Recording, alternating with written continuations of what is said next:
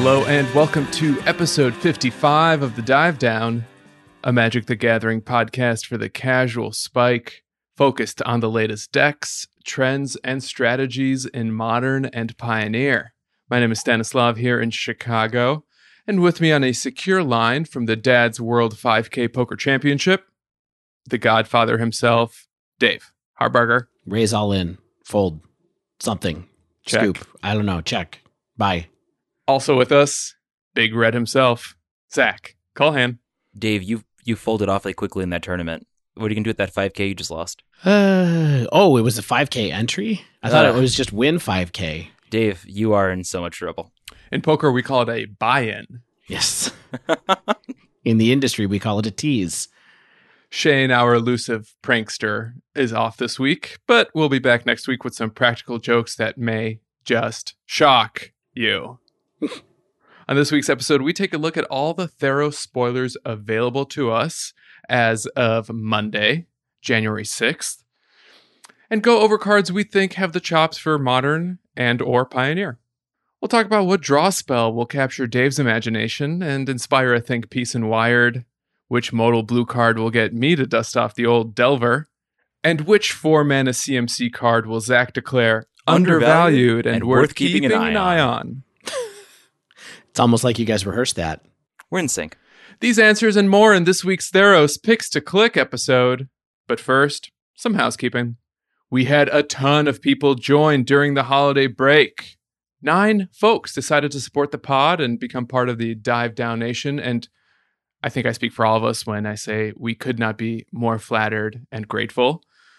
So big thanks and hello to Tyrone S., Burrito Champion, Michael M., Matt M., no relation, Josh S., Raphael R., Andy P., Magnus J., and Caleb W.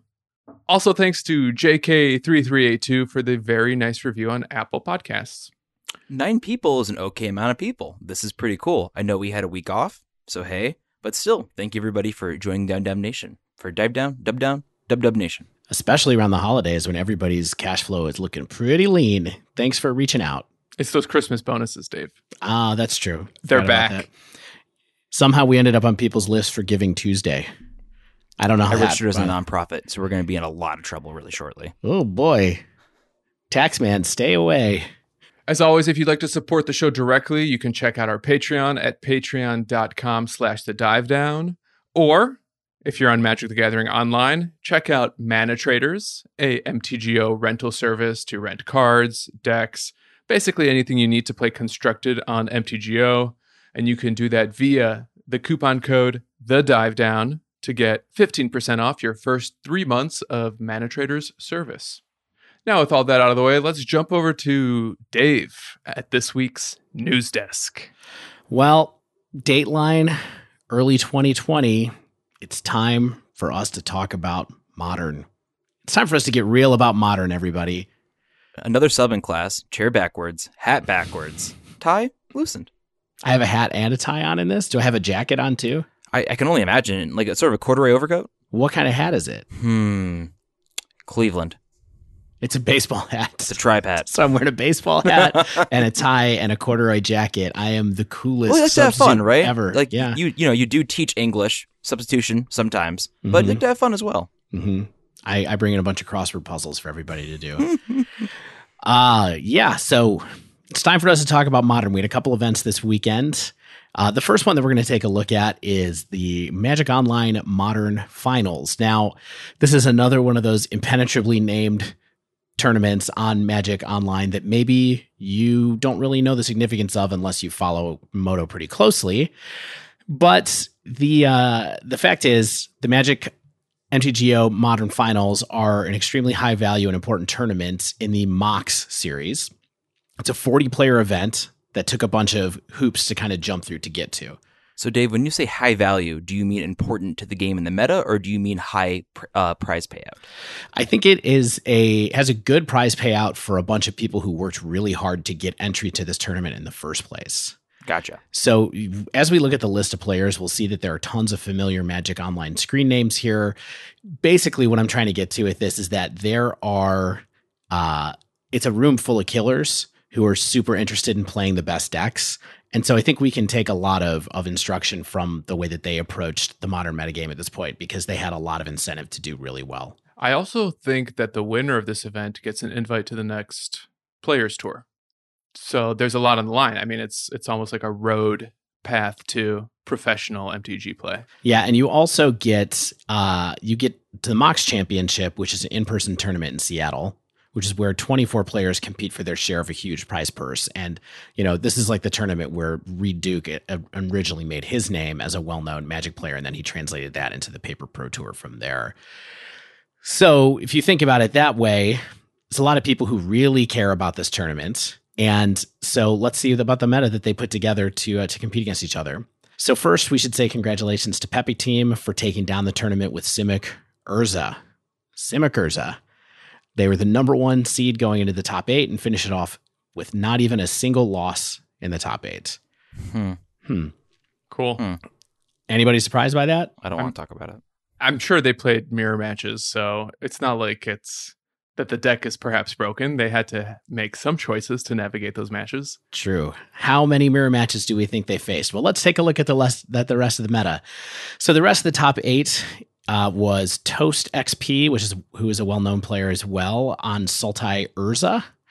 A little bit of Simic, but 2 main deck Abrupt Decay, and sideboarded in Assassin's Trophy and Fatal Push. Fraddle Rock on Eldrazi-tron. Jesse Samick on Jeskai Ascendancy Urza. Mental Misstep on Simic Urza. IB True on Titan Shift, with a classic version of that with no Oko and only a single Field of the Dead, but with four main deck Veil of Summers. Doom Switch on Bant Control, and Icteridae on Devoted Druid combo with Karn the Great Creator and Teferi Time Raveler, but also with Oko. How's that for a top 8, everybody? That's a decent amount of blue. A lot of blue. My favorite color in Magic. A lot of blue and a lot of green. I'm going to keep pointing back to that. Mm-hmm. I have 2 exciting thoughts. One, Icteridae are like small hummingbird-like birds. Just looked it up, so that's fun. They're a little burb. Second, more real thing. This top 8 reminds me of the top 8s we saw when Hogak was a problem, but I do not feel it is a foregone conclusion that some of these cards are going to go. People feel like they have to. I feel like with Hogak, it was so clear that like, this is done, we hate this is going on. But here it's just like, there's a lot of it, and this is happening. Yeah, so why don't we take a look at the way that this kind of extended out from the top 8. So in the decks that had more than 1 copy, in the top 32, because that's kind of what we have data to, 7 of the decks of the top 32 were Simic or Sultai Urza. 4 of the top 32 were Eldrazi-tron. 3 of the top 32 were Bant or Blue-White Control. And then from there, we had 2 each of Titan-based decks, Devoted Druid, Shadow, Dredge, and Stoneblade.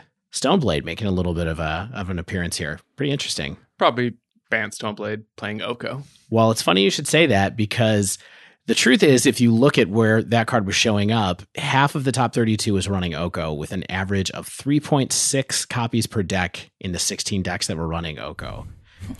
Average almost a playset. Yeah. Average. That means what? That 2 people were running 3 and the rest were all running 4? I mean, God, yeah, seems good. Shane, who is not here tonight, did that math for us. He couldn't do the round. He couldn't round it into human numbers, though. Shane is not a cyborg. I hate that you keep insinuating this. He's definitely a human boy. So Oko was actually the most played card overall with 58 copies in the top 32. Stan, Zach, reactions? I just see shatter pauses on your faces right now. Big shrug, not surprised. Yeah, I mean, like, people ask me about Oko, like when I talk to friends, talk to people online, like, how do you feel about it? And it's just like, how do you want me to feel about it? Like, it's terrible. It's awful. Like, it's hard to have like constructive conversation about it at this point, I feel like, because I feel the way it is. It's everywhere. I've hated it since Oko Watch 2019, which is now a year in the past, turns out. But I don't know. Think it's a year. Well, time is a flat circle. So. Yeah, that's right. I like to make a caveat to one of my previous statements. One of the Stoneforge decks is Bant. The other one, I think this is Naya, because it's running a single Elspeth Knight Errant and 2 Ren and 6, along with Birds of Paradise, Knight of Reliquary, etc. So it's kind of like a Naya value deck with Stoneforge Mystic in there. That's awesome. We actually talked about the deck kind of like this, I think like 3 months ago when we were looking at Stoneblade decks. So it's cool to see that pop up again. Yeah. The next card that was super interesting and very pervasive is Veil of Summer, which was in 20 decks for a total of 47 copies. 47 copies. It was the second most played card overall behind Oko. And then 1/4 of the decks were Urza decks overall, really, if you break everything down. Great. So Veil of Summer makes sense to me. The card is a 1-mana cryptic command very often. And if you are running Oko in half of the decks, you're already in Veil of Summer colors. So it feels to me like there's no cost to playing Veil of Summer. It's like you have every incentive to do so.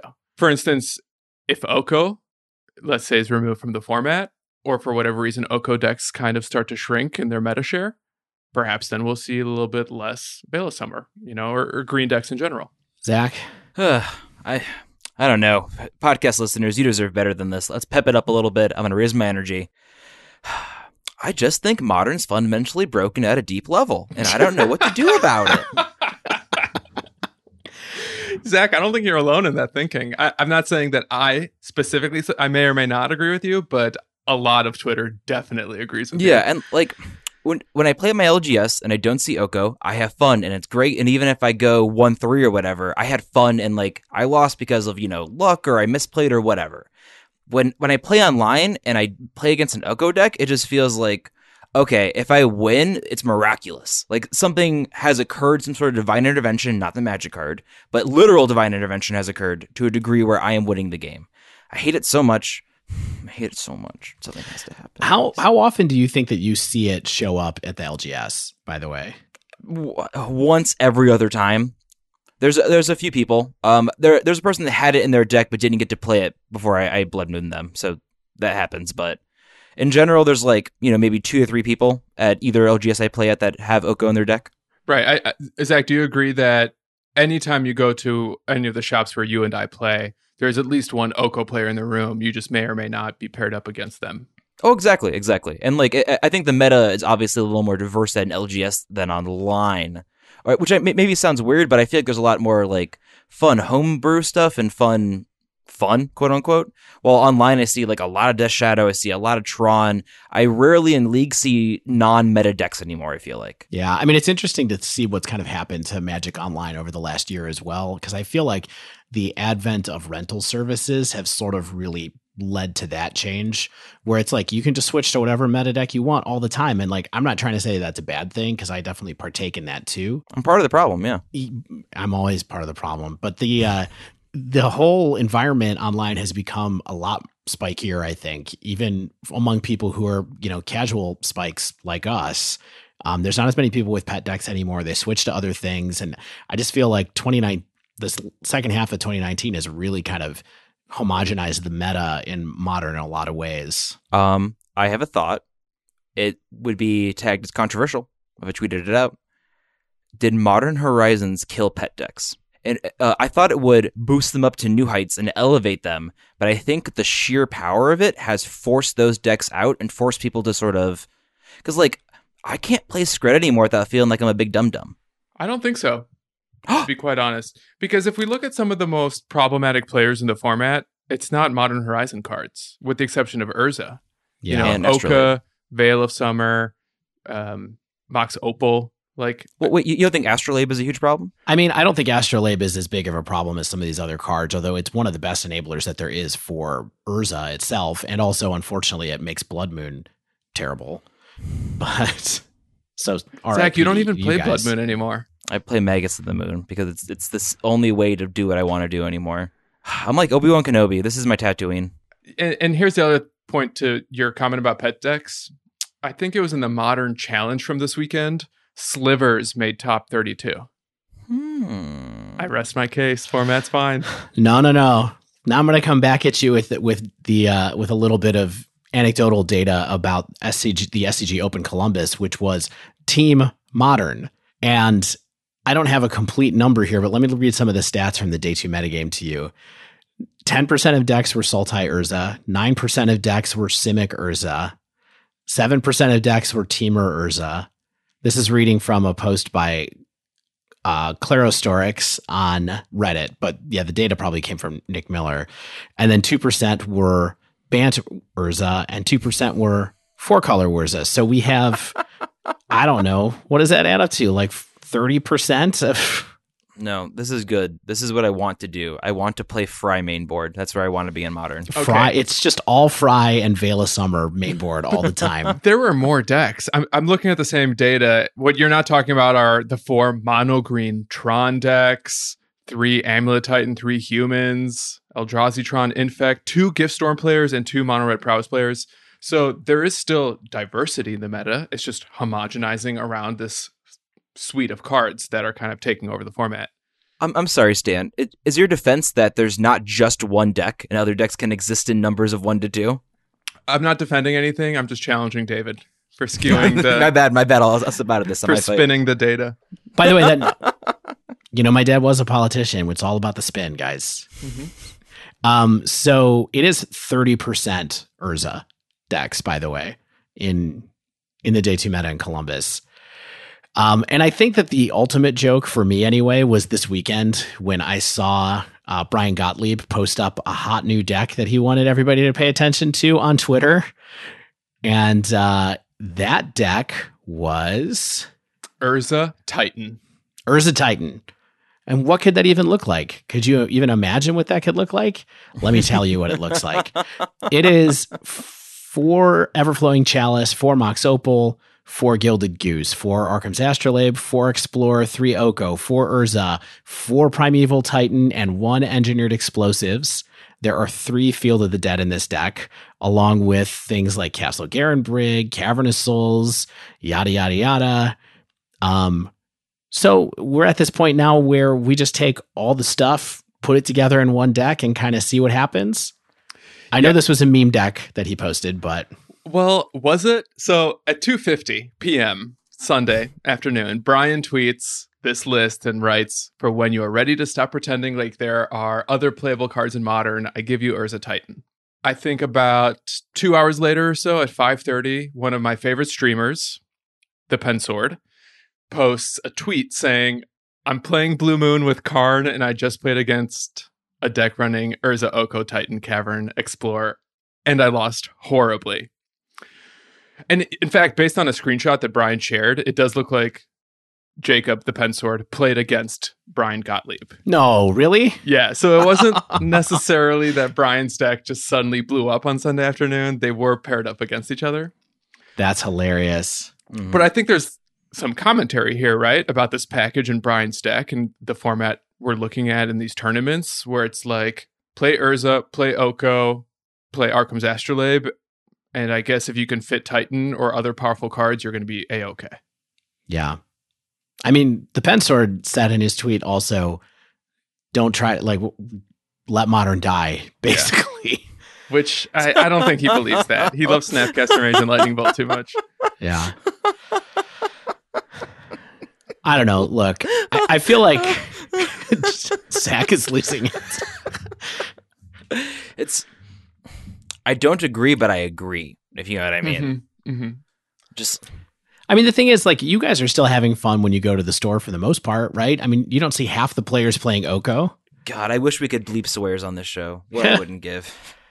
No, but for real, like, are we in this kind of situation where it's kind of like KCI, where these decks are destroying the competitive metagame, but the LGS metagame is reasonably safe?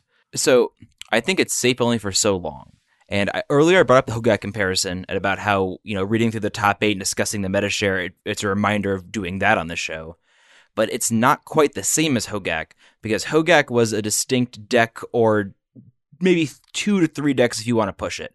While this is just a package you put into decks, right? So this isn't an archetype, I'm a graveyard, aggressive, dredge-esque Hogak deck. This is, I can play blue and green, so I get to play Oko, I get to play Astrolabe. Why not run Urza? Why not run Titan? Why not run Mana Ramp? This isn't a style of deck that has a big commitment. You get to do this, then go, what's my flair? Hornet Queen, why not, right? Yeah. So, I think that I mean, it's a doomsday scenario where everyone in your LGS has 20 Okos, right? I don't think it's that. But I think that we will just see the proliferation of these good cards and these good mid-range strategies just creep up over time. Also, by the way, I mean, it's even beyond that. Jund is now playing Oko, and I've been playing Oko in four color shadow. I won't say it. Moist. Jund. No. Ugh. I love how much people hate the word moist. It's just something that's kind of damp. That's all it means. Soggy. All right, two comments. First, I want to start with Zach's point, which I totally agree with, that this is different than Hogak because unlike Hogak, where you could, in theory, run 4 ley line and sometimes that'll get you there against the deck, you can't run a specific silver bullet hate piece against, this genre of strategy, which is just like a package of good blue-green cards. Well, doesn't Fry kill Oko? No. Noko. Fry does kill Urza, but that's not enough. Yeah, it doesn't kill Titan. Urza has already gone too far. And then Dave, to your point, I think that's always going to be the case. In the era of KCI, in the era of Hogak, there was sometimes like 1 or 2 players like playing the top deck. When Is It Phoenix was a deck, like I was the Is It Phoenix player. But it was still, LGS has still had the identity that I've always experienced, which is people are showing up to play what they want, and they're showing up to the LGS to have fun and not necessarily to be spiky tournament grinders. So that's why strategies like Delver or Niv Mizzet or Grixis Shadow, whatever, they still flourish in these environments. I think the trouble is people at the LGS level look to tournament results for inspiration. And when you're getting less variety in your results and less variety for inspiration, that's when I think people start to get kind of disenfranchised and maybe less motivated to even participate at the LGS level. Do you feel like that's been true for the two of you? Because, I mean, as you know, I don't really participate in LGSs, but are you guys still going out and playing Modern as much as you usually do? I know it's been the holidays, so it's a little bit of a weird question, but... More than ever. I actually got to play Modern in Hawaii while I was there on vacation. I got to play at Da Planet, shouts out, had a good time there. But yeah, I mean... Like I said, if I don't see Oko, I like Modern and I have fun. Like, even if I'm losing to, like, Affinity turn 2 nonsense, or, like, sometimes Storm can go off really quick on turn 3. I don't love that, but that's part of Modern, right? I've learned to accept that as part of, like, the big thing of, like, sometimes there's these decks that do this thing, and if you aren't smart and don't keep a good hand, you get run over. This doesn't feel like... I don't want these cards in my family. I don't want this to be part of the community I'm a part of. And, like... There'll be times at the LGS where someone's like, hey, you run an Oko? And someone goes, oh, no, I don't like that card. So, like I mentioned, like, the EV at these stores isn't super, super high to a point where you're, like, incentivized to just spike it, right? So if you want to have fun in your LGS, some people don't run Oko. Like, it's at that level of just, I don't know what to say, Dave. I'm dying. Passive protest. They're like, yeah, I'd prefer not to. Yeah, a real black armband for sure. It's Bartleby the Oko going on over here. I prefer not to. I haven't been playing at the LGS quite as much as I used to. I play online a little bit more than I used to, but also I just got a PlayStation 4, so. He's a gamer now, folks. Red Dead Redemption. Is this Red Dead Redemption 1 or the second one? It's the second one. Ah, man, I would love to play that. I loved the first one so much, but I just do not have time. Why? Is it because you have 2 children and a job and a podcast and a wife? And a dog? Yeah, kind of. And, I spent most of my holiday break retiling my kitchen. Oh, that sounds fun. Dave, it looked nice. Hey, thank you so much. You guys were over last night. I appreciate the compliment. So what are we doing from here? We got a Magic Fest coming up this weekend. Magic Fest Austin is on the 10th, will be the day after this podcast comes out. And I believe that the main event of Magic Fest Austin is Modern. What's going to happen there? Called shots? I mean, short of an emergency ban before this episode comes out, Oko will probably be in the first place deck and will definitely be in multiple copies of the top 8. Could you imagine they moved to the new banning format and then, like, on a Thursday ban Oko? I think if it doesn't happen on Tuesday, it's not happening. Well, they said that the banned announcements will always come on Mondays, so we've already missed the window here. I mean, unfortunately, this just feels like what Dallas was like over the summer when Hogak was legal, where we all kind of just have to shrug, except that the format of the tournament is kind of just soiled, if you will. And to answer your question, what do we do? I don't think there's anything we can do but wait, either for WotC to intervene or some new card to solve the problem. But I think the situation is so dire that it would take the former for actual positive change. I don't know, maybe Modern is beyond saving. What makes Modern different from Legacy in that it feels like the discourse surrounding Modern is like, let it die, it's beyond saving, I hate this format? Is it just because the player base is so much bigger? I think it's much bigger, and I think that like it's easier to get into than Legacy because of no reserve list. And I think that it's in this weird thing right now where it's Legacy and Modern are different, and Pioneer and Modern are different. And Modern definitely has this unique identity that I feel like has sort of not been lost, but has been shifted to the format where like, oh, you do this style of broken stuff here instead of in Legacy. So I feel like the sentiment of let it die is sort of just like, it's going to take a lot to sort of get it right, I think. Like, I think they have to ban more than one card, in my opinion. And everyone knows I love bans, so take that with a grain of salt. But I think Modern needs like a hammer taken to it in a big way, and like, we'll see what happens, but I think they need to bang out some dents big time. And I think if you don't, and you let Modern get this powerful, the line between it and Legacy blurs to a weird degree. Reserve list aside, I mean in power level, to where you're doing very powerful things in Legacy, but also very powerful things in Modern, and there's still a gap, but the more the gap shrinks, the less I want to play Modern. I mean, keep in mind that Modern was the most popular format, both in viewership and in the people playing it and all kinds of other metrics as recent as probably 5 months ago. We don't really know what's going on right now because it's hard for us to tell without kind of like viewer data from Grand Prix and things like that. We don't really have access to that anymore. But it definitely feels to me like there's a huge group of people that are pretty upset about this right now. If it really is Magic's most popular competitive format, I feel like they have to do something to try to fix it sooner rather than later. And I don't know how many of these cards really need to go. I mean, people say things from like, we're getting people saying that they think Veil of Summer should be banned. That feels like a bridge too far to me personally. But I do think that probably Oko needs to go ultimately. I mean, there's just almost no way for me to wrap my brain around it staying. And I still wonder about Mox Opal. Yeah, Dave. I mean, there's so many people on the watch list, right? Like the Rogues Gallery, as Shane would say, is just enormous. So maybe a way we can end the breakdown and sort of leave our listeners with a little bit of food for thought. At the end of the day, when this dark time is over, how many cards are banned? Is it no cards are banned and the dark time becomes the new normal and we just see an acceleration of Modern's power level? Or do a few things get knocked out and we see the sort of totem pole change? Well, I think you heard my answer a minute ago. So I think it's going to be 2 cards get banned as a result of this whole episode. Zach, what do you think? 5, no questions. I agree that it's 2, but rather than Mox Opal, I think it's Oko and Urza. And there you have it, folks. There's our wild speculation for this week's breakdown. We provided some evidence, but perhaps not where you wanted it. We're going to take a quick break, and when we return, we are diving into the new cards from Theros. I don't even remember what the set is called. I just know where it takes place. Theros, Beyond Death.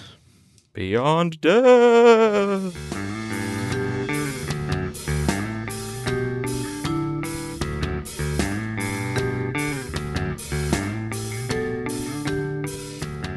So, whenever a new set comes out, we all put on our reading glasses. We open up Mythic Spoiler, Scryfall, 2 windows up simultaneously, and try to pour over as many cards as we possibly can, and really elevate our cards per second rate of our eyeballs. And we have got 2 eyeballs, everyone on the podcast, and sometimes we can read 2 cards at once.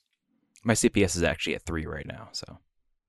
And whenever a new set comes out, each of us individually, because we have our own unique MTG preferences and play styles, we all kind of look out for certain things that we wish existed or we want more copies of or maybe more efficient versions of. So before we go through our specific picks to click this episode, I'm curious, what kind of cards are you on the lookout for in general right now? Well, I think it's interesting because there's a couple of, given that we are focused on Pioneer and Modern, there's some very specific needs on my mind for both of those formats. But the number one that I think would help out both formats is some kind of efficient and useful Planeswalker removal. And I think it's a really hard design challenge, but I'd love to see a design that surprises me in some way, because how high loyalty and low CMC planeswalkers are right now makes it really hard for red removal to keep up. It makes it hard for creatures to attack into them. But at the same time, focused planeswalker removal is kind of a terrible thing to run against a deck that doesn't have planeswalkers. So I think that's what I'm really looking to see what can happen, so that we can have a card that is still efficient and main deckable, but not wildly overpowered. Quick question for you, Dave. When you talk about how loyalty goes up and CMC goes down, are we specifically talking about Oko? And would you still be on the lookout for that if Oko just didn't exist? Well, I mean, I think there's Oko is certainly the poster child, but also the Royal Scions are pretty tough to deal with. Nissa Who Shakes the World is pretty tough to deal with because of high loyalty and because it gets ramped into. There's just a lot of planeswalkers. I mean, so many planeswalkers have been added in the last year, and we've talked about that a bunch of times, and they all get pretty big pretty fast. So in Pioneer, we really need access to something that's a little bit faster to get rid of them. And in Modern, we need access to something that's a little more main deckable to get rid of them, in my mind. So that's the number one thing on my wish list when I'm just thinking about cards I would love to see in a set for either format. Yeah, for me, I'm keeping an eye out for powerful or impactful 3-drops specifically, especially cards that can be ramped off from Llanowar Elf style effect. I think what motivates this POV is that Llanowar Elves and Elvish Mystics, as long as they're legal in Pioneer, I think that rampable 3-drops that you can cast on turn 2 will remain a really important part of the format. So maybe staying ahead of the curve and identifying what that powerful 3-drop is might be something that could help me as a player and some of our listeners. Do you think those even fit into Modern, potentially, or are you mostly just thinking about Pioneer because it's just kind of what's on your mind at the moment? I think it's a little easier to identify a powerful 3-drop in Pioneer than in Modern, because something like Steel Leaf Champion, if this were to be printed in Theros, it would scream Pioneer in a way that I don't think we would necessarily be quite as optimistic about its role in Modern. For sure, yeah. Stan, to yes and you. As we all know, 3 CMC is my favorite CMC, and I love impactful 3-drops too. Magus of the Moon, Bonecrusher Giant, all the Rabble effects. So totally agree. My Llanowar Elves is a Simian Spirit Guide, but in general, getting out a 3-drop on turn 2 is something I like to do as well. But what I'm looking for more individually is what we're calling now Punisher effects, which is different than the original Punisher effects, but those are bad anyway. But more modern day Punisher effects. I'm doing quotations with my fingers. You can't see it's an audio medium. Do it closer to the microphone, and then our listeners can hear your fingers. Punisher effects. I mean, you can definitely hear them. It's kind of like when someone says that you should smile when you talk. Punisher effects are things like Eidolon of the Great Revel, Leyline Combustion, the new Bonecrusher Giant. When you try to interact or cast spells, cards that damage you. I'm really interested in a red plan in Modern nowadays where I throw my things out and say, try to stop me. So more ways that punish my opponent for trying to stop me is things I'm looking for. But that's sort of Modern in general. I'm playing Punisher decks across formats. But let's talk about Pioneer specifically. So moving away from, in general, cool cards, what's Pioneer-specific things we want to see? I have a very clear answer for this. I want a more efficient 2 CMC counterspell than Quench. Even if it's Mana Leak, I think that'd be great. But something like Remand probably would make me happier. Stan, that's wild because I, too, want a 2 CMC card. I think that Pioneer is really lacking a solid 2-mana Mana Rock. I've talked about this before in the podcast. There's a couple options that are questionable at best and unplayable at worst. And I think it would open up more mid-range strategies. I know there's a bunch of popular mid-range decks. There's a red one right now, but I like my red mid-range to have more mana rocks and be a little grindier. So I just love to see what other decks, not even Mind Stone, some other mana rock that you can play on turn 2 and then play a 4-drop on turn 3 could do. I mean, in my mind, I'm looking for more efficient creature removal for Pioneer. That's the number one thing that's on my mind most of the time when I'm playing matches of Pioneer is, do I have access to an efficient piece of removal? What happens if I use my removal here? Because I know I don't have that many more copies, et cetera, et cetera, et cetera. So I would love, for example, to see if we could get something in between Chain to the Rocks and Path to Exile for white to help white be better. I mean, Sure. there's got to be some design space in there. I know that there's a card that's been floating around recently called Isolate that was in M19 that I've seen getting some play. I think there's some other design space out there that I would love to see, not specifically to help white, but I think white's the one that feels like it's hurting the most for that cheap removal. And then finally, I think that we just wanted to talk a little bit about our wish lists for what is on our minds about for Modern. And I'll start. I think that given where Modern is right now, how powerful it is, that everything is just kind of about like, what are you breaking that you're trying to break before your opponent can break something. I think that the thing that I'm looking for as far as fits into Modern goes are just cheap cards that are abusable, right? Things that do really powerful effects that I can work backwards to see if there's some kind of plan to build a new deck around or to help bolster the strength of a deck that's already out there. Honestly, I want Colligan's Command, but in Izzet colors. So something that's 3 CMC or less that includes red and blue pips that get me card advantage. I would, however, settle for a new 1-mana cantrip. Wow. New 1-mana cantrip, I think, would be kind of revolutionary because it would be in Pioneer as well. In blue, I should specify. I want it for blue. Right. I'm not talking about Veil of Summer. Totally understand. Better than Opt, worse than Ponder? Serum Visions. 2. That's funny. I like that you're holding out for Keranos' Command too. Like I'm up for that as well. K Command 2. K Command, the sequel. I mean, in Modern right now, I'm looking for red ways or colorless ways to make card advantage. And, that's few and far between because card advantage, as we know, is the name of the game. But beyond that, a better Fry, maybe like a module, a Moodle, a braid that can hit walkers along damaging something or along those lines. I don't know what that have to cost. I'm not trying to speculate on a card. I just need a way to interact with walkers that isn't Pithing Needle, in my opinion. I've been throwing around a card design lately. Toss it to me, Dave. I think I've talked to you about this, Sam, but I'm not sure Zach saw it. What do you think about a single red for an instant? This is not Modern power level, but maybe it's Pioneer power level. That's 3 damage to target creature or planeswalker. Oh, Bad Bolt, like you were calling it, right? Yeah. I feel like it has to scale up because 3 to a walker for 1 still feels like a paltry sum. Mm-hmm. That's rough if that's true. By the way, maybe it is true. No, it's true. Well, it's definitely true. I mean, the era of Liliana the Veil and Jason the Mind Sculptor is foregone. Yeah, especially in Pioneer. Rest in peace. We heard the new you. We're talking about Modern here, though. And in Modern. What are we talking about anymore? They'll be back once Oko's gone, right? We get our Jace, we'll get our Lily back. Yeah, maybe. They're never coming home, Dave. There's no farm upstate. Oh, no. So those are the type of cards and the type of effects that we would love. So now let's take a quick minute and refresh our listeners. Perhaps we have some new listeners who haven't heard our previous picks to click on how we evaluate cards here. And a lot of this is based on learning we've heard from other podcasts, articles, playing for many years. In the case of David, he was working with Richard Garfield on inventing this game. Did you know that I applied to work at Wizards, actually? Dude, who hasn't? I've applied.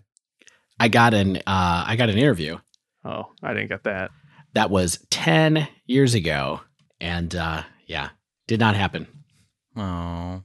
Probably for the best. I don't think you could have been on this podcast if you were an employee of Wizards. Maybe as a guest at best.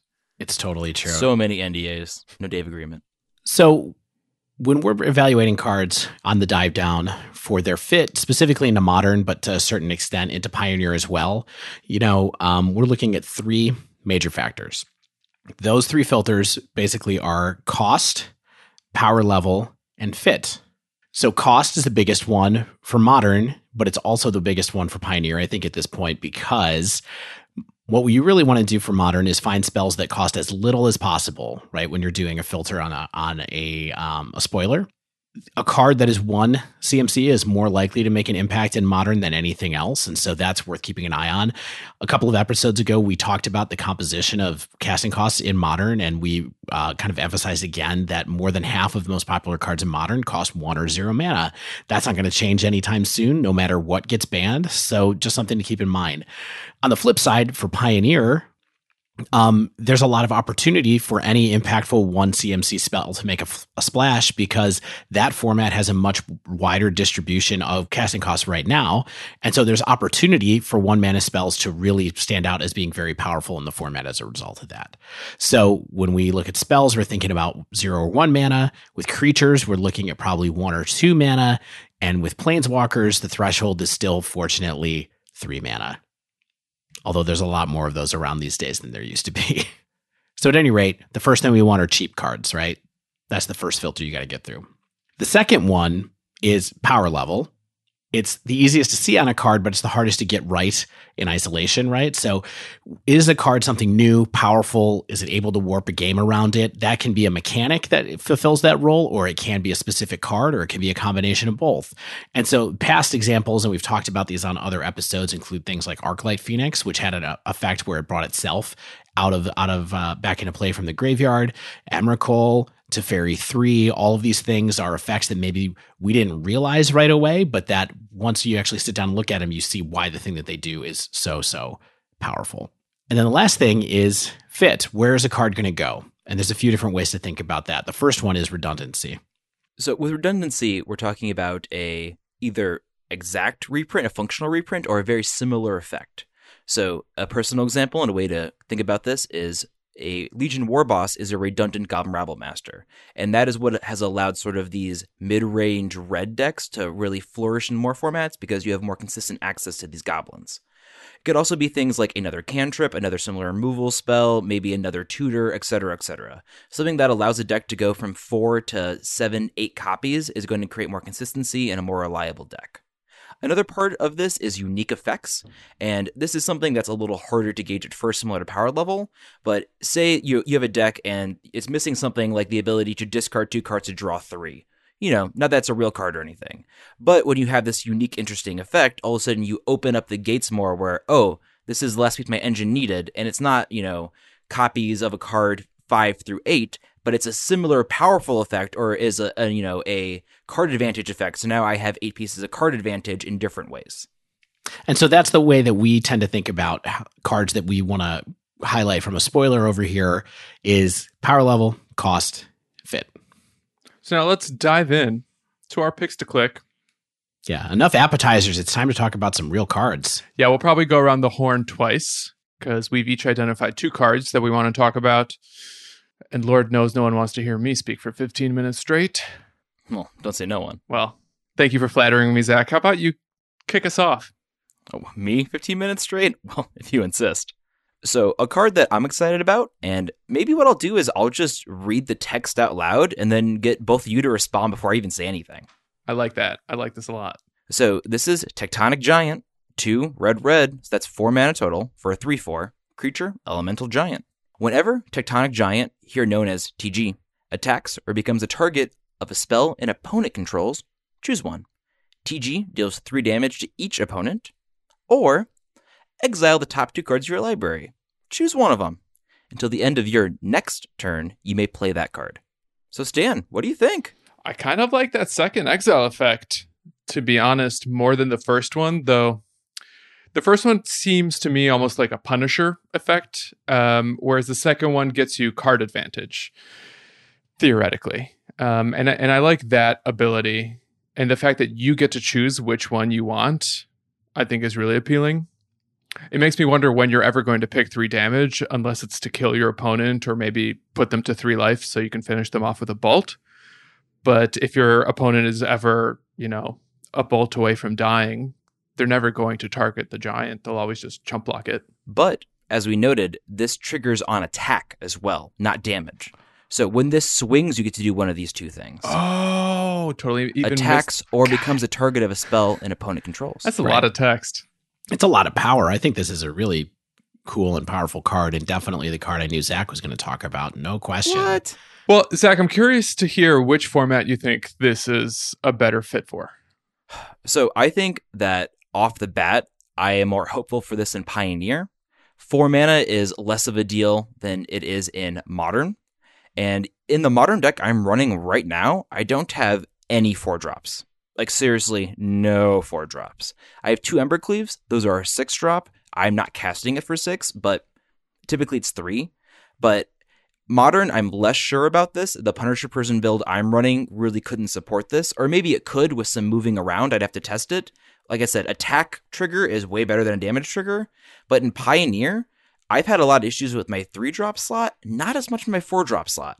And I think that turn 2 Eidolon into turn 3, Bone Crusher if you want to, or turn 2 Stomp, Bone Crusher into this on turn 4, your opponent has to make a lot of tough decisions, right? And the fact that you have until your next turn and you get to play it, which means you can choose a land if you need to.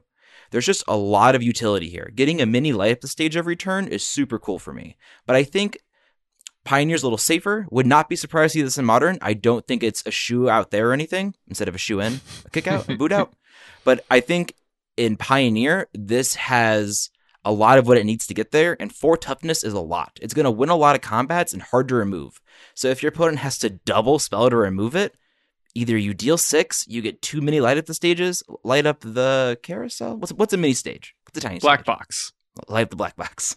So yeah, I think it has a lot of potential, and like if an opponent Okos it, that's life, but not in Pioneer, baby. One of the things that I think is cool about this compared to something like Risk Factor, which is actually the first card it reminded me of, is that you get to choose which one you do. Your opponent doesn't have to choose. Whichever one is better for them or less bad. Risk Factor is part of the old sort of Punisher style effects, where it was, I feel like it's a joke because you're punishing yourself by getting your opponent to choose one. The new Punisher, or as we'll call it, the new Punisher, is really just, I feel like the option of, hey, like you don't get a choice here. If you want to target, you take damage. Like the choice is, do you target or not? Not, well, do you want to give me cards? Do you want to take damage? Like you don't get to choose what's least bad for you. Either you interact or you don't. Yeah. I mean, I think it's interesting that the 4 mana spot is kind of crowded in the Pioneer versions of these kind of like red mid-rangey decks. Well, not right? in my build, Dave. In my build, the 3-drop slot's just soaked. But are you not running Torbrand and Chandra Torch of Defiance? Well, you can run this along. 12 4-drops isn't too many, Dave. 12 4-drops. It might be too many, Zach. My 2-3 record disagrees with you. Wait, no, it agrees with you. Crap. Yeah, I mean, I think this is a super powerful card, and I really like it. I think it could slot into those. I'll just be curious to see where it goes, because Torbrand is really cool. It's really cool with the goblin effects in particular. Attacking with a 1/1 that does 3 damage is pretty cool. But on the other hand, if you happen to get this out with Torbrand, you're going to attack with a 3/4 that does 5 damage. And then if it hits, does 5 more. Right, that just lava axe. So, I mean, it's an interesting card. I think that the option to have it draw cards is really fascinating as well. I sort of originally, when I saw this, was like, well, I don't think I would ever pick to do the light up the podium effect when it gets targeted by a spell, but I guess you really can do that if you want to, and just leave it up till the end of your next turn. That's a long time. Yeah, no, absolutely. And like, say you get some removal in there, and then it's just like, hey, by the way, I can cast this Lightning Strike whenever I want to. Not that I would play that card personally, but you could cast Lightning Strike. It blows my mind that Lightning Strike is starting to see play in Pioneer. I think it's awesome, actually, but hey, you don't have to do anything you don't want to, Zach. Play more 4-drops instead of a 2-drop. 12 4-drops. Okay, yeah. Everybody, I'm going to show up in a dump, not a 5-0 dump, a city dump, with a whole 60 full of 12 drops. There you go. I, for one, love playing Lightning Strike, and whenever I cast it, I say, Bolt. I do the same thing with Wizard's Lightning. Shane loves that.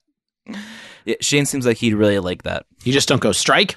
No, it's a Bolt. That's why I cast it. Well, I love that card too. I hope that it sees some play. It's a cool design. Dave, what are you excited about? I have a big diatribe here. I've got a card to talk about.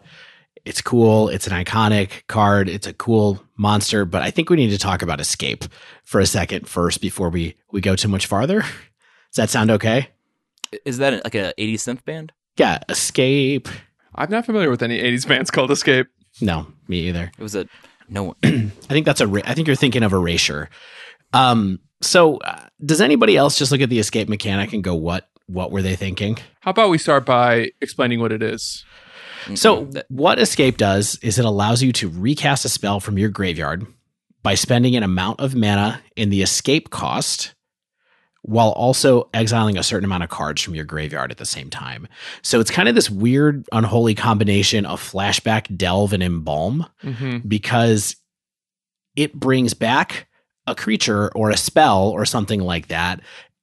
But the thing that's really crazy about it is that when you pay the escape cost, it returns it to your graveyard. It doesn't exile after you use it or have some kind of token that takes the escape creature out of your graveyard and put a token into play instead. It's just a card that you can cast over and over and over again as long as you can still pay the costs. In my mind, it looks like this mechanic is just like another busted payoff for playing in your graveyard.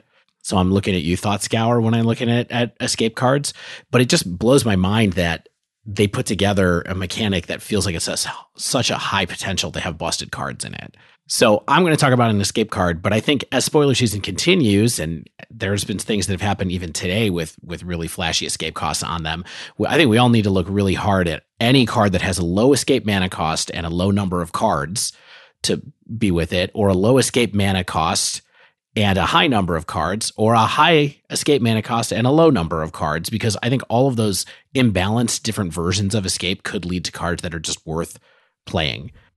But Dave, I say, the card you're talking about exiles 8 cards for its escape cost. It really does. What's up with that? So the card that I'm talking about is Ox of Agonis. And so I will read the card itself here. Could have been a dragon. Could have been a dragon. The Ox of Agonis costs 3 colorless and 2 red mana. It is a creature Ox. It is a mythic rare. It's a 4/2. And the text says, when Ox of Agonis enters the battlefield, discard your hand, then draw 3 cards. And it has escape. The escape cost is 2 red. Exile 8 other cards from your graveyard. Ox of Agonis escapes with a +1/+1 counter on it. So it comes back as a 5/3. Oh, Lord. Just to clarify, the escape cost is just red. It's not 4 Yes. mana, it's 2 mana. 2 mana. Sorry. It is red. And exile 8 the cards from your graveyard. That's part of the cost. Yeah. And that is the hard part about these cards, is that I think a lot of people, when they're evaluating escape cards, are going, well, I'll have tons of ways to be able to do this. I'll always have cards in my graveyard to be able to pay the escape mana costs. And I think it's like in Modern, maybe you'll be able to do it in certain decks in Pioneer or Modern, where you have a lot of cantrips, fetch lands, like things like that all help. But think about the difference between delve cards and how they're played in Modern versus delve cards in Pioneer, right? Blue-white control only runs 2 dig through times because they don't really have enough gas to be able to pay for that delve cost on it. Don't you think they would love to run 4 dig through time? They definitely would if they would have the cards in the graveyard, but they just don't. So part of the tricky thing here is making sure that you have cards that fill the graveyard. Now, the thing that's really incentivizing about the Ox of Agonis, of course, is that the mana cost is so low. As Stan said, is 2 red pips is what you were paying to bring this back, even though there's 8 cards. So when I look at this card, the first thing I thought was, wow, it's a reusable treasure cruise. I just get to do it over and over and over again. I mean, I this is what I'm saying. I said it. It's a reusable treasure cruise. You're on like a desert island. Yep. Some people would see like a big drumstick or like some sort of like fudge sundae, and you just see card advantage. Yep, that's me. Of course, you know me. Card advantage on this Ox. I do think that the shell that this goes into is going to be difficult and maybe counterintuitive to work out. And so, to be honest, I'm disappointed in the deck that this is turning up in and kind of brewers' minds all over the world right now, because what I really want to do is like find a way to play a card like this for value in a blue-red spells deck where I can use this to help discard my Phoenixes and have enough cantrips and, red cheap spells to have the graveyard filled so I can bring this back multiple times and draw cards and discard cards to get more Phoenixes and then attack really fast. What it's looking to me like is that people are super stoked for this card in Dredge. Easy way to get 8 cards in the graveyard, right? Dredge twice, you have it. Yep. Sometimes you can do this on turn 2. Why not? Yeah, and the super wild thing about it, of course, is that this card synergizes with itself because you draw cards off of it, so you can reactivate your dredgers that you didn't exile to pay for it, and you get to discard more cards out of your hand to be able to pay the escape cost for this again if you want to, or for another one. Because what you can do is use one of these to discard another Ox to be able to play that one on the next turn. So, Dave, you mentioned that people are looking at this card for Dredge. I've been hearing Dredge come up in a lot of conversations surrounding Escape, but my question to you, don't you think this might be able to fit into Is It Phoenix? I mean, that, as I was saying earlier, that is what I would like for it to be. And I think the one thing that's really interesting about it is that when Treasure Cruise gets banned in Pioneer. What do you mean when? It's not going to happen. When this gets banned in Pioneer, when it gets banned in Pioneer, I think that this is kind of like your answer to be able to have a card that still is a drawing engine that leverages your graveyard as a resource that also helps you discard your Phoenixes, and you can strategic plan this into your graveyard, then pop this to bring it back into play to get your Phoenixes out of your hand. So I think there is a lot of synergy there. I just feel like the Dredge Shell looks so much more powerful, and specifically Dredge Vine is where I'm starting to see this. Dom from our Slack shared a list today from the kind of Dredge Vine group, and that looks really wild. Crabox. No crabs in this one, apparently. Oh, well, there's always crabs somewhere. I think, Dave, what I'm hearing from you is that Phoenix is your pet deck now, and that's sort of where it's at. And I feel like it will be good in Phoenix the same way Astrolabe was good in Scred, but it's just so much better in other shells that it's like, you could run it in Phoenix, but that's not how you're winning on turn 3. Yeah, exactly. And that's the thing that really disappoints me when I read this card is that I just really want it to be good on turn 6, but it's absurd on turn 2. You and me both, buddy. You and me both. Or turn 3, really. I saw a line that Dom mentioned that was basically like, with Dredge, you can get 10 or 12, 15 cards in your graveyard in the first couple of turns, and then go Ox, Gravecaller, Vengevine, Vengevine, Vengevine, if you get lucky, and just go totally crazy out of the graveyard. And you know what? That just seems a lot better than my whole thing. So your thing is what? End of your turn, opt. Yeah. My turn? Yeah, exactly. Opt. Strategic planning, Phoenix. Yeah. Question. Does escaping Ox or any escape creature trigger one of the Vengevine clauses?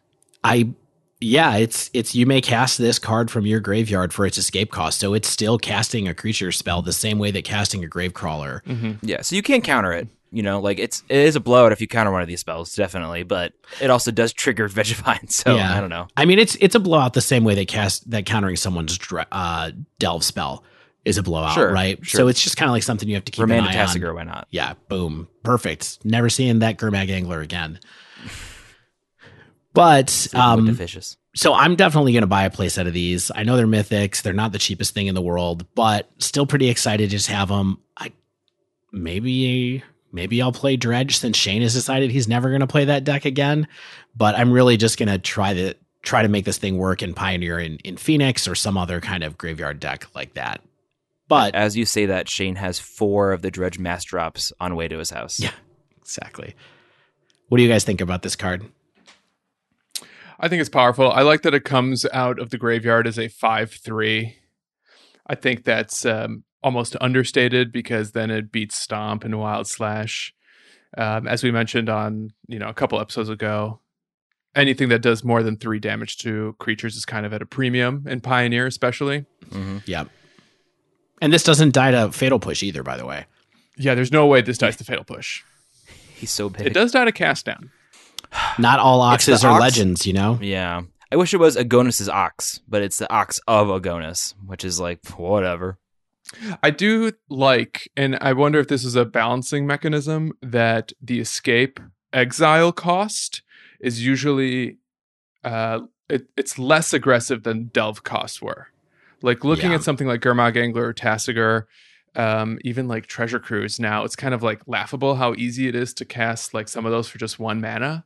This will always be at least 2 mana, and I think, especially in a format like Pioneer, getting to those 8 cards into your graveyard is something that becomes a real deck building requirement and not something that you can get incidentally.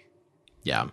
Yeah, I mean, in Pioneer, if you get it twice, the game's like unreal, right? Typically it's once. I think in Modern, 2 or 3 times is not impossible. Yeah. I mean, I think that in Pioneer, there's definitely the Dredge deck in Pioneer that you could play. Dredgeless Dredge, if you would, please. Dredgeless Dredge. Yeah, you could play with your Merfolk Secret Keeper and kind of go from there and fill your graveyard pretty fast as well. But powerful, sweet card that might change me to playing graveyard creature decks instead of graveyard creature spell decks. We'll see what happens. My turn, and unfortunately, I don't have a red card. Surprise, I have a white card. And this probably won't come as too much of a surprise because it's been the focus of so much conversation surrounding the new Theros set, and that is Heliod Suncrowned, a card that I think is a must discuss for any podcast worth its salt. Real MD. Especially one that focuses on Modern and Pioneer. Heliod Suncrowned, 2 and a white for a legendary enchantment creature god. Indestructible as long as your devotion to white is less than 5. Heliod is not a creature. Whenever you gain life, put a 1/1 counter on target creature or enchantment you control. And it also has the ability for 1 and a white. Another target creature gains lifelink until end of turn. Also, Heliod is a 5/5. But who cares about that? Yeah, when people talk about Heliod, it's not because of its stats. So I think when this card was spoiled, and maybe even still, it was among, if not the most hype cards within the MTG community, specifically because of its interaction with Walking Ballista. And together, it's because the cards can set up a turn 3 kill. What? Yeah, let me give you a brief synopsis of the combo.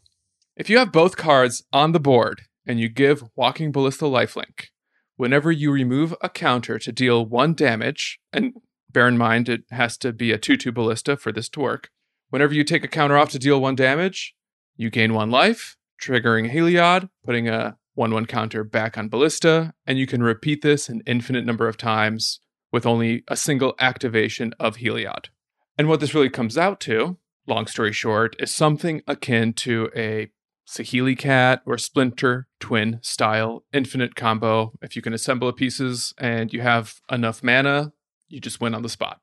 In the situations where you can't produce a 2/2 ballista, you can also get a combo kill with a 1/1. If the ballista started the turn on the play, you can activate Heliod, triggering lifelink, put a counter on ballista, and then you combo off. You can also set up the combo if you gain life via another source. Radiant Fountain comes to mind. Food tokens are a thing. And the line for the turn 3 kill works like this. And if I'm not mistaken, this might be one of the only, if not the only turn 3 kill that will be available to us in Pioneer. Turn 1, you play a green mana source and a 1 mana dork. You can do this in Modern too with Birds of Paradise or Noble Hierarch. In Pioneer, you would do it with Llanowar Elves or Elvish Mystic. Gilded Goose, in theory, is a dork, but is actually a bit too slow for the turn 3 kill because you want to be able to use that dork repeatedly. On turn 2, you play another land, a white source if you have it, but at this point it's still not really required if you have a white producing dork. And on turn 2, you now have 3 mana, which you can probably use to play Heliod. And it's generally a good idea to play Heliod if you're concerned that your opponent may have removal for a 1/1 ballista at this point. Or if the coast is clear, you can play 1/1 ballista and use your extra mana for another dork. Then on turn 3, the most important turn in Pioneer, all of a sudden, you play a land. At this point, you have to have at least 1 white source, preferably 2. If you have your Heliod in play on turn 3, you can use your 2 mana, keeping a white source open to cast a 1/1 ballista. Then you play a Radiant Fountain to immediately add a counter to the ballista, use your free white source and Radiant Fountain to activate Heliod, and you go infinite from there. Or if you already had the ballista in play, you now need 2 white sources to both cast Heliod, play Radiant Fountain, trigger ballista, activate, kill. So I think... Wow, what a mouthful. Yeah, it's a mouthful. If you need to re-listen, just hit that rewind 15 seconds button a couple times on your podcast app. Boy, isn't it nice that Once Upon a Time is not in this format in Pioneer anymore? Because, oh boy. Oh, I'm so glad. With the introduction of this combo, we now have a new Splinter Twin style deck in Pioneer. The previous Saheeli Cat, of course, was banned. And because it only requires white mana for the combo, unlike Saheeli, which required 3 colors, though that never seemed to be a problem, the shell surrounding Heliod is perhaps more flexible. And early iterations of the deck that exploit this combo I've seen have been in Selesnya colors and sometimes in Bant. The Bant decks will occasionally splash blue for Teferi Time Reveler to provide some instant speed protection. You also get counter spells and sideboard cards. So that's the combo. Zach, I know I see your gears moving. You're already thinking about how to disrupt this monstrosity. Right. something that can happen sometimes is an opponent can go, okay, I have the combo, I go off. And you go, okay, no, wait, walk me through it. Because there's often a step or a moment where if you can play a card right then, it shuts it off. So with the things that Stan mentioned, there is a moment where after they remove the first counter and the trigger's on the stack, if you have a wild slash, a stomp, any sort of interaction, or even a fatal push, Walking Ballista 0 when it's on the battlefield, if they remove that last counter in response, it dies because it's 0/0. So they do get off the 2 pings and, probably gain 2 life, but Ballista's gone at that point. And of course, as the game scales, if Ballista comes down at a higher number, it might be a little harder to interact in that way, because then they might be able to remove a counter in response to your spell, and then Ballista gets too big to kill. But this combo is cool, and I like that when it's early, it's not hard to mess with. Granted, it's not hard if you're playing red, but I am. But even in other colors, there are ways to interact and to do things. So, being able to counter Heliod, very good. Being able to, destroy early mana dorks, taking off tempo, very good. It's not some sort of ironclad, oh, hey, I go off and you just have to watch me. There's plenty of times to do something and stop the opponent. So I think, quite frankly, this is a pretty cool combo. We'll see if maybe, I play against it a bunch of the LGS and come back on the pod and just have nothing nice to say. But I think for right now, I like what it represents. I think it's interesting that you say that, Zach. I feel like the things that you just outlined make me feel like it's probably not really going to be that good. I guess I'll go on record and say that I'm the person who's a little bit doubting. Because I can beat it, it's not good? Yeah, sorry, Zach. Aww. Not you personally. Just all red players everywhere. Yeah, thanks. Yeah, red players. Now, I just feel like that particular window that you pointed out, where once someone takes the first counter off, you get to interact with the Ballista and take it out, is a much wider window than any of these other combos really had before. And it's a much easier thing to interact with than like Felidar Guardian was, where there really wasn't any way to kill that other than if you managed to revolt a fatal push at instant, there wasn't any other way to do it at instant speed. So you could kill Saheeli in response to the down tick, right? When it's targeting the Guardian, you can, bolt or stomp a Saheeli or something. Dave, I think you also might change your tune as soon as someone plays this and a Teferi Time Raveler against you, and then you try to tap your mana and respond at instant speed, and MTGO doesn't let you. I mean, I'm always changing my tune when someone plays Teferi Time Raveler against me, but I just feel like that's like another piece, right? And so all of a sudden we're on like turn 5, and maybe I'm outrunning you at that point, and Yeah, I'm okay with Pioneer having this as their version of the Vizier combo. Like, I don't think that combo's broken in Modern. There's plenty of ways to interact with that as well. There's a little more consistency with the tutors, with Eldamri's Call and whatnot, and the Devastation, the promise of, finale of, the big show. Yeah, finale of Devastation, yeah. Yeah. So I think that, format should have a combo deck like this that's sort of like, hey, I'm doing a thing, and if your deck doesn't have interaction, you lose. Like, okay, cool. Deck should be punished for not interacting. But it shouldn't be super resistant to interaction as well. I think there's a fine line to be in between. Yeah. Dave, to push back a little bit, and I'm not saying that this is the new best deck in Pioneer or Modern for that matter, but when I see this card, Heliod, and the potential combo, to me, it just screams like a strategy that is guaranteed to get a trophy on week 1. Oh, for sure. Oh, yeah. Yeah, 100%. You're going to have so many smart, skilled players testing it out, and inevitably someone's just going to get the 5-0, probably multiple people.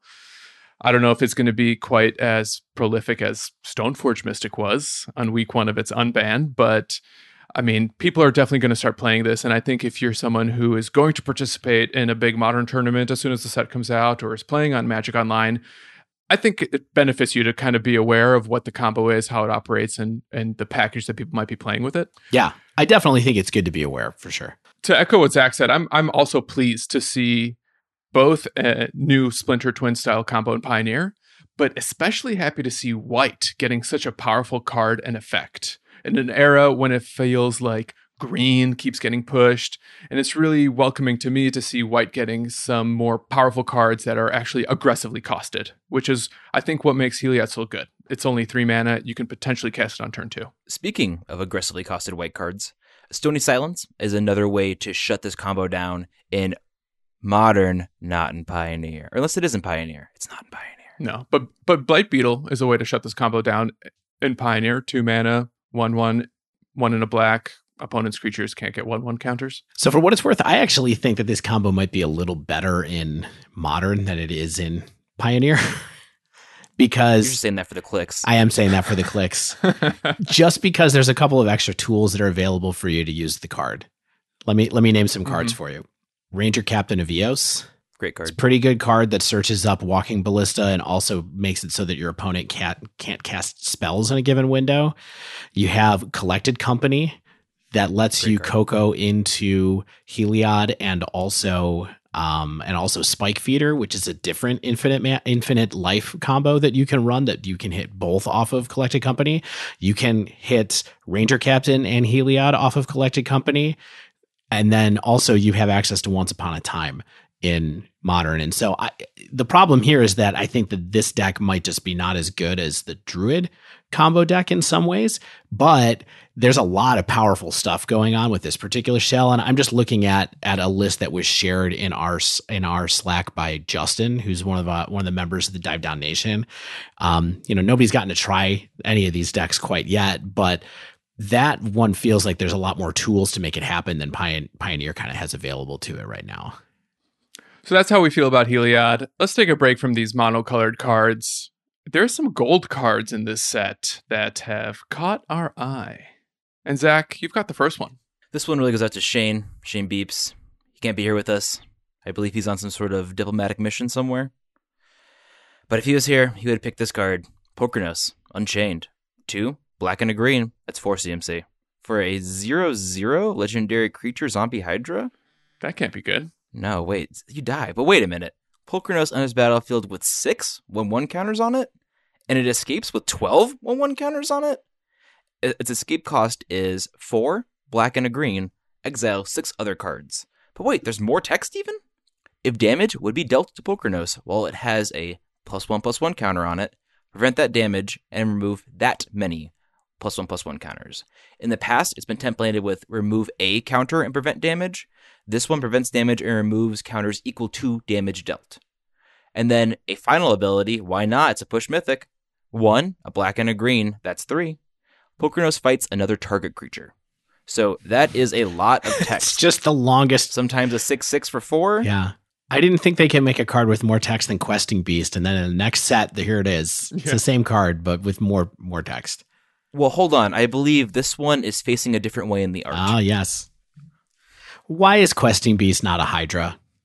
Do you see that art? It's got 3 heads. Not every Hydra has 3 heads, but everything with 3 heads is a Hydra. Good to know. The Hound of Athreos is not even a Hydra. It's a hound. Yeah, what? Are Cerberus Hydras nowadays? You got me. Cerberi? You got me. So on rate, 4 mana for 6/6. Would we cast that as a vanilla card? No. I mean, it's huge and it can fight stuff. It has recursion, and when it escapes, it's a 12/12. I mean, I think on rate, getting a 6/6 is definitely it shows how jaded we are these days by creature power and toughness, that we're like, 4 for a 6/6 is just fine. It's just okay. It doesn't have trample. It doesn't have death touch. It's got none of that stuff. But it can fight, though, with an activated ability. Right. I mean, yeah, people like this card. People online really like this card. And, I feel like it's definitely, maybe not, calling it the next Questing Beast is not 100% correct, as they're different cards in a lot of ways. And you aren't just playing this at the top of your curve in your green aggro deck. This has a lot more going for it and is a more complicated card, but people like this card. My personal initial take, I think if this sees play in Eternal formats, it would have to be because the recursion ability can be used consistently. Yeah. Otherwise, I don't think people are playing a 6/6 that fights and shrinks by itself, unless they can cast it twice, if not 3 times in a game. And I mean, maybe you're playing more than one. We talk about these escape cards as if it's just the one in our deck, but you can play up to 4. This one is legendary, though, so hey. Yeah. Yeah, I mean, I do think that when, I was talking about escape earlier and how looking for the ones where the mana cost versus the card cost is out of whack with each other for things that are kind of valuable. In this one, it's 6 CMC escape and 6 cards.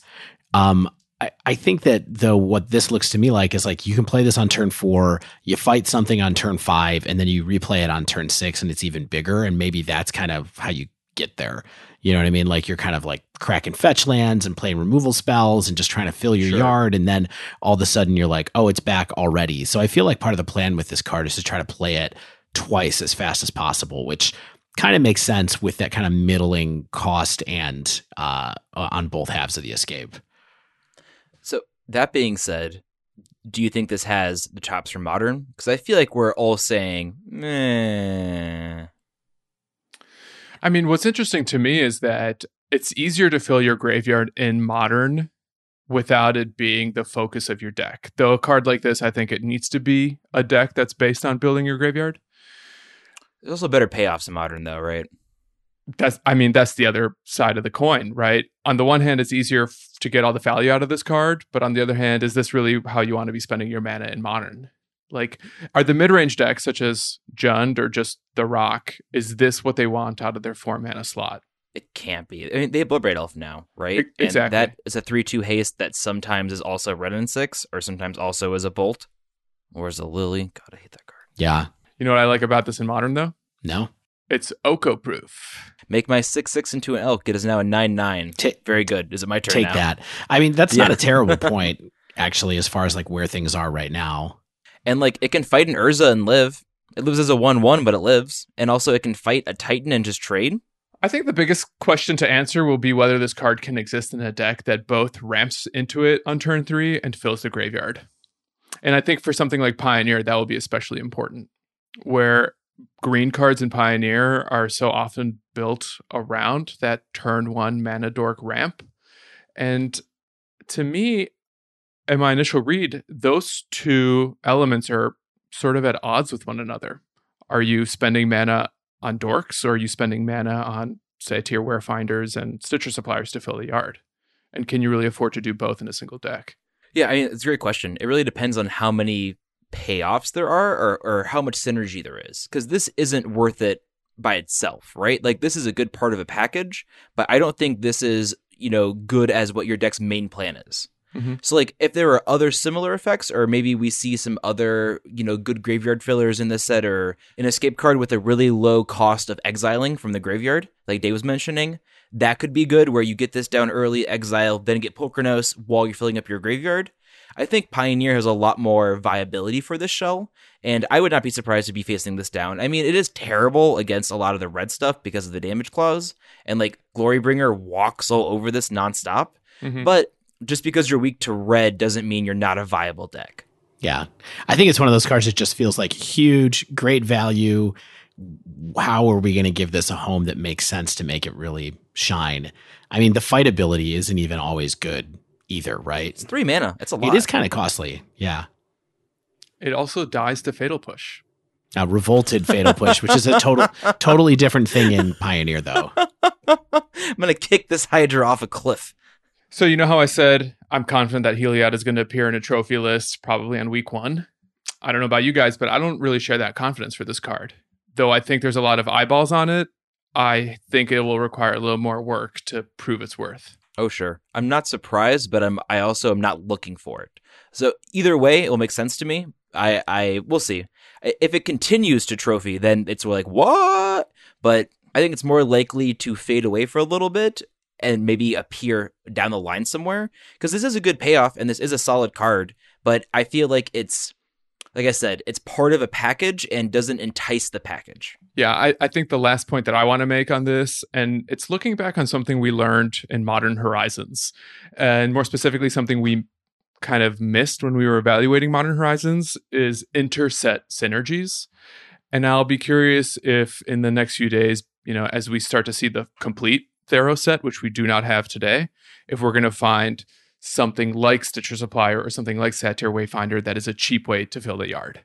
And if we get more copies of that, Legal and Pioneer, I think my confidence in this specific card will go up. My confidence in like lots of escape cards is going to go up if that happens, though, right? As well. It's already pretty high. Yeah, they're already high, but like if there was a good way to mill into your graveyard in Pioneer or more good ones, I think it's a lot of options get opened. Because otherwise it's a non-existent limited format that's just a plan for constructed, or they'll need to find some way to support it in limited, right? Right. Because people will be drafting escape cards. People be I drafting. mean, that's a great point, is like, where are the escape enablers in the set? I don't know if I've seen them quite yet. I could be wrong, but let's see. Yeah, where are the self-mill cards? Well, as we all know, Eat to Extinction allows you to mill the top card of your library. Sometimes. Oh, great. All right. That's enough black-green mid-range baloney. Let's go Shane. back to my favorite style of cards, shall we? Please. I'm excited for this too. Yeah, my second pick for this episode is a counterspell. No, it can't be. It's true. Believe it. Whirlwind Denial. 2 and a blue for an instant. For each spell and ability your opponents control, counter it unless its controller pays 4. And the flavor text? No, and no. Brain Blast. Does this counter mana abilities? No. Why not? I don't think anything can stop a mana ability, so Doesn't it go on the stack? no. No, mana does not use the stack. Oh, I'm so bad at this game. Okay. Not a level 1 judge, that's for sure. I'm barely a player. So one of the reasons why I wanted to talk about this card today, apart from the fact that I love countering spells, is I'm thinking back on a recent episode. It was, I think, 2 episodes ago, where Dave kind of noted that 3 CMC counterspells are perfectly viable in Pioneer, and it's up to you to decide which flavor of upside you want, whether it's Surveil, whether it's gaining 3 life, etc. So if we're kind of operating under a threshold that right now in Pioneer, 3 CMC is what you're spending on a counterspell, I think this checks off that first box. Fair? Yeah, I think it's fair. Okay. Where I'm skeptical, however, is that I think 3 CMC does in general offer stronger counters, especially for main deck blue X strategies. And it doesn't really solve the problem that I had mentioned earlier, which is Pioneer is missing more aggressively costed CMC counterspells at 2, or something got other all than the spell 3 spears ones. at 1. Yeah. So just off the cuff, what I'm imagining that this card could do, I think it could actually be maybe a sideboard card at 1 or 2 copies, especially for control mirrors. I love this being the last card you play after a counter war. I love this being the second spell you cast after a spell pierce. I think blue-white might be able to play this in Pioneer. And in Modern, maybe something like Blue Moon or Blue-White can take this out of the board to back up a Force of Negation. So you can leave mana up for this after using Force of Negation on something. And if nothing else, it's a great way to play around Veil of Summer, because it'll counter both Veil and whatever target you initially try to hit before your opponent casts Veil of Summer. Yeah, I think that what's interesting to me here is you have to think about this card, at least in those purposes, in those roles, in combination with Mystic Dispute or Mystical Dispute, because it's kind of like, well, would I rather have just the one CMC card sometimes that doesn't counter multiple things in a counter war, or do I want this card?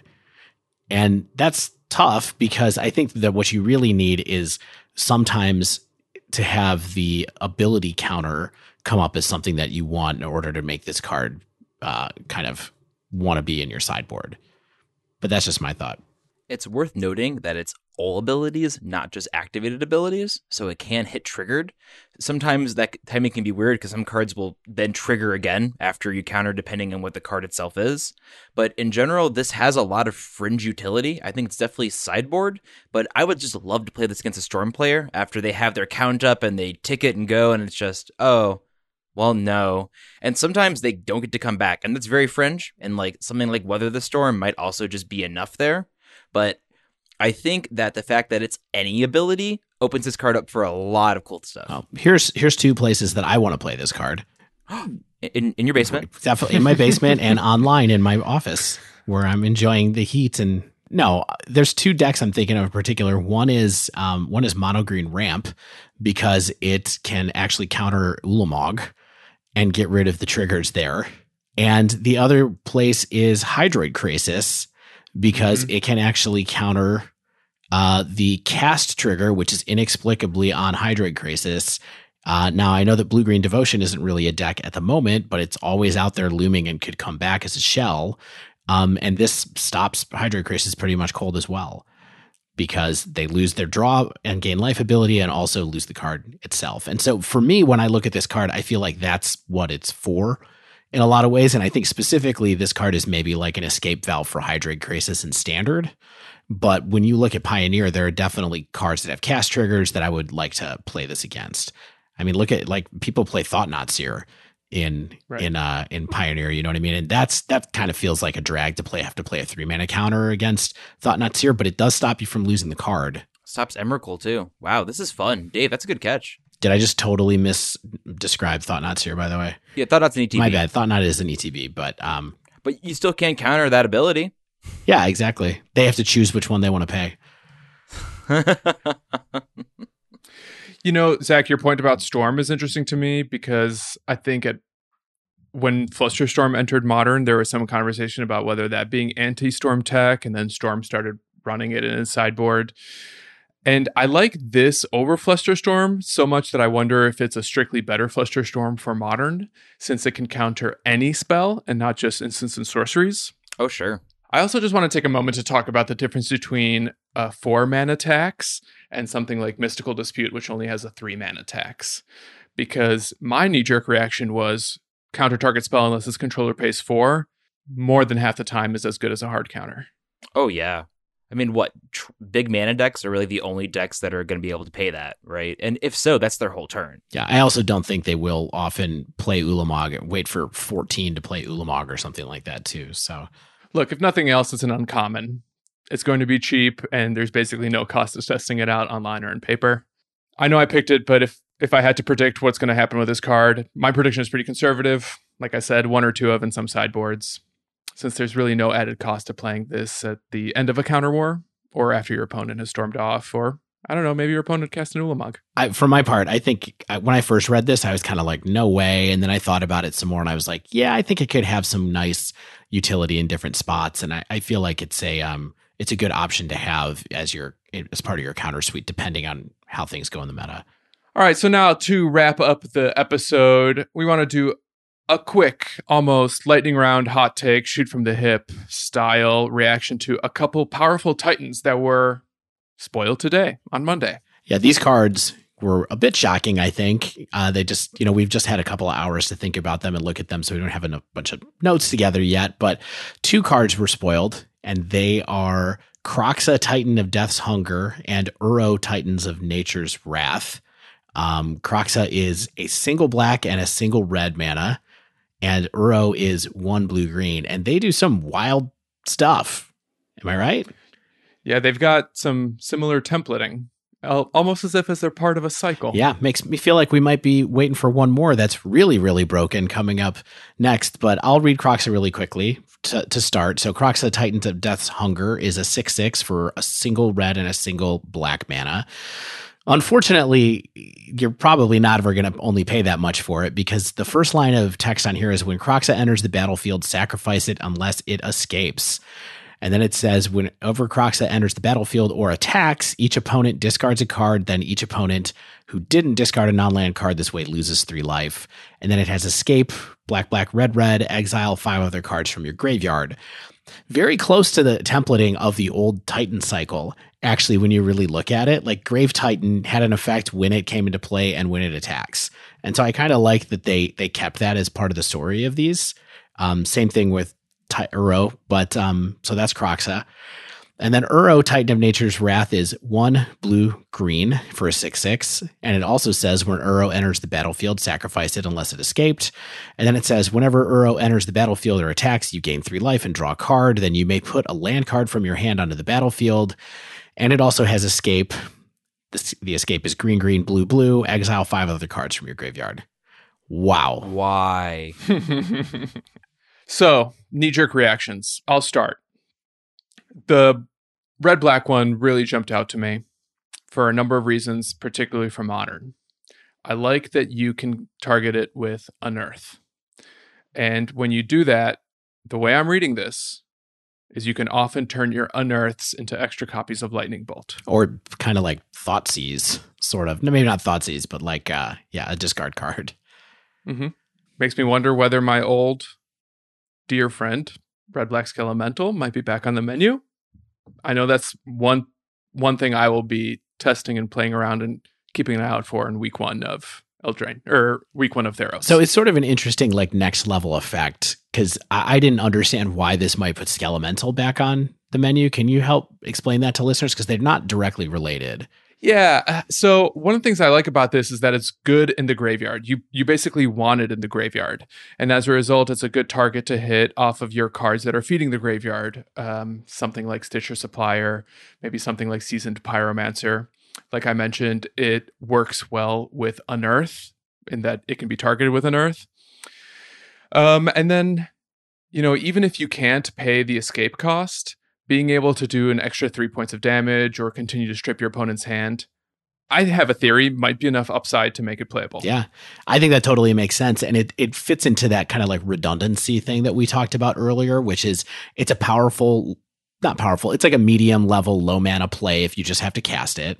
Then it goes in the graveyard and comes back later, but it's also redundant to Skelemental as something that you want to get down in that graveyard. So you have 8 cards that you want to get in the graveyard instead of only 4.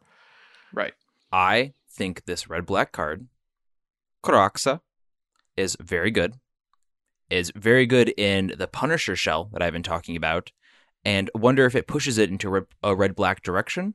This is a little bit of wild speculation, but this would be the 3rd giant that we are considering. This, Bone Crusher, and the new one that we just talked about earlier, Tectonic. So, I mean, maybe a Giant Lord could be cool. It'd have to be pretty low cost to be efficient, but you're going to catch me in 2020 playing Giant Tribal, Punisher Prison, and just 0-4ing every tournament I go to. That's amazing.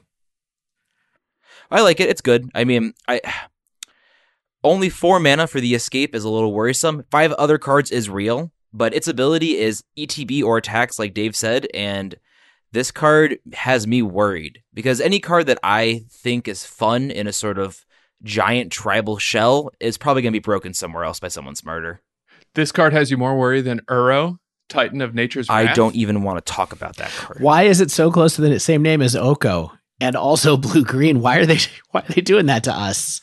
Oh, I'm sorry. URO and UKO are too close for you? Or OKO? God, I just hate this game, Dave. Dave, read Uro for us. I'll read him one more time. So, did you read Uro? I did, but we could give a little refresher. So the attack or ETB trigger is you gain 3 life and draw a card, and you may put a land card from your hand onto the battlefield. Did they learn nothing from Risen Reef? It seems like a lot better than the discard thing from the other one. What, you're saying that life gain, mana acceleration, and card draw is better than a Punisher effect, Dave? Is that what you're telling me right now? Yes. Oh, that's true. That's much better. I mean, I hate to sound like I'm beating a dead horse, but I just love that both of these cards can be targeted with Unearth. And I think that's a card in Modern that didn't really get to see the light of day before the format got shook up for, and pushed out a powerful, cheap effect. And yeah, I don't know, can these cards be good without the escape cost? What do you mean? They need it because they die on ETB, right? Yes. Right. But I'm saying, are you ever trying to cast these cards just for them to hit the battlefield apropos of their impending and immediate death? I think in the deck I had mentioned, I would have no problem playing this on turn 2, but it would be to eventually then escape it. Right. So I think this is, these are perfectly fine turn 2 and 3 plays. If you would then have a plan where oh, hey, I did that. And now here's the extra value. Sort of once again, the card that I keep talking about all the time, Bone Crusher Giant. The stomp isn't always amazing, but being able to stomp and then play a creature is huge. So being able to play this and then later escape it, not quite the same, I understand, but still very powerful. I think it's very close to that kind of play pattern, but you just have to put this in a deck that enables it. And as a result, the effect that it has is commensurately way more powerful, right? I mean, But these are cards that I'm yeah, we're going to play these with Stitcher Supplier all the time. You know what I mean? And I wonder if both of them go in decks with that card or those type of cards, or I guess Uro probably goes more naturally with Merfolk Secret Keeper, but they're all things that make me feel like what is the shell that is really going to just be feeding the graveyard in this new Pioneer with Theros or this new Modern with Theros. And I guess what you end up with in both of those is some kind of dredge variant, or some kind of graveyard reanimation value deck. Some kind of monster, would you say? Yeah, I would delete that immediately. I feel like these are cards that we haven't had enough time to really think about, but they're super powerful, and we'll be watching them over the next week. We're probably going to do a bunch more spoilers on next week's episode as well, because there's probably a third of the set left to spoil. And so maybe we'll double back on these and see if we can figure out the right shell that they go in right now. But these cards are just super scary at moment. Well, there you have it, folks. A new set has come out. New cards for us to get upset about. We're excited to hear which new Theros card is the first to get people to start talking about bans. Will it be Sweet Oblivion? Will it be Heliod? Each to extinction. Tune into the Dive Down every week to find out. And if you haven't yet, make sure you subscribe to our podcast so you get the latest episodes as soon as they come out. Of course, if you use Apple Podcasts, please leave us a rating and review if you like our show. If you'd like to submit a question to the podcast, or just pick our brain about something in Modern or Pioneer, you can tweet us at The Dive Down, all one word, or email thedivedown@gmail.com. If you'd like to support the show, you can join our Patreon. Patreon.com/thedivedown gets you access to our super secret Slack channel, custom pins, custom tokens, custom playmats. We got it all. I'll call you on your birthday if you ask nicely. Once. Also, you can subscribe to manatraders.com with the coupon code THEDIVEDOWN, all one word, to get 15% off your first 3 months of renting Magic Online cards. Shout out to Manatraders for sponsoring our show. As always, special thanks to the bands Nowhere and Spaceblood for letting us use their music. And until next week, get out there and escape the underworld!